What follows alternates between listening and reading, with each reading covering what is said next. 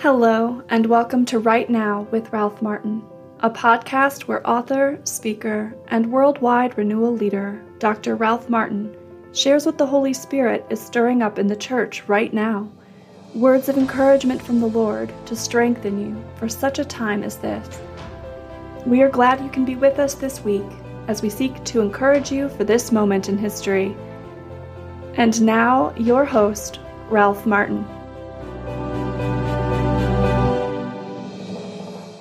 Hello, brothers and sisters. I think this is going to be the shortest I've ever done. I just want to share with you something that has been in my mind for the last couple of weeks. I'm just finding it very meaningful, very helpful. And it's a little text in 1 Corinthians chapter 4, where Paul is talking about a rivalry between Apollos and Paul and Jesus, and different camps forming and different people claiming my apostle is better than your apostle or whatever.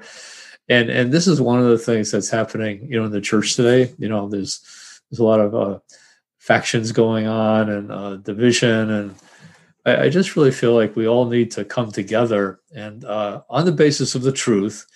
But even when we are all faithful to the truth, there can be a diversity of styles. There can be a diversity of preferences that aren't heretical, that are still Orthodox Catholic faith. And so,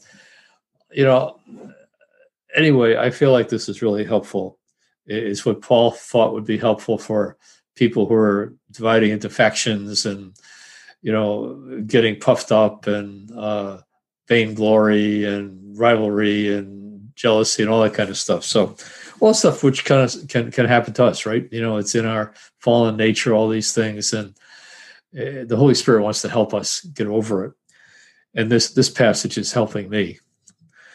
Paul says, I have applied all this to myself and Apollos for your benefit, that you may learn by us not to go beyond what is written, that none of you may be puffed up in favor of one against another. So stick to the basics. Stick to what the faith is. Don't excommunicate people over secondary matters.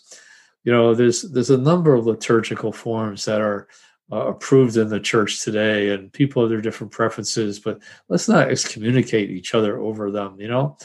If the liturgy is being, celebrated devoutly, no matter what language it is, whether it's the ordinary form, the extraordinary form, whether it's the Chaldean liturgy or the Dominican form of it, or, let's just kind of focus on the basics, stand together for Christ, stand together in the church, and not get into factions or rivalry.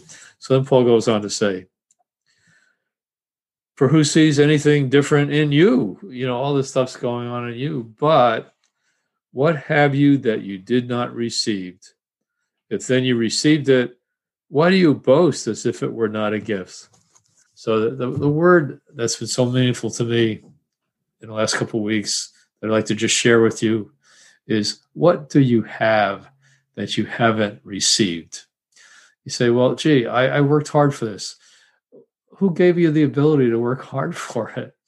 Who gave you a life that allowed you to see and hear and work and do and love? And, who has anything that we haven't received? You say, well, I had good genes, who gave you the good genes? I had a good upbringing. Who gave you that good upbringing? I repented.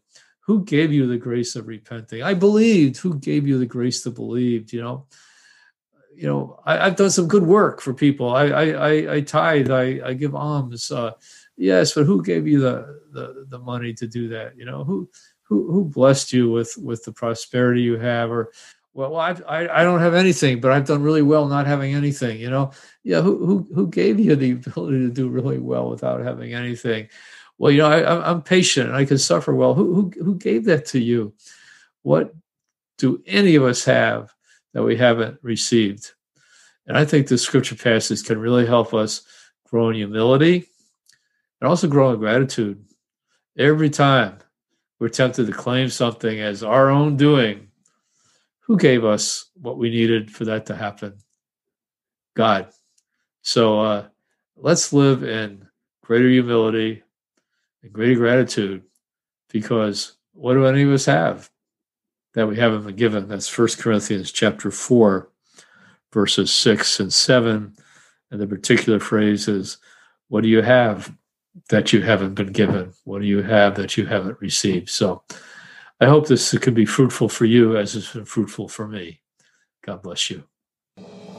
This podcast is brought to you by Renewal Ministries, part of the Renewal Podcast Network.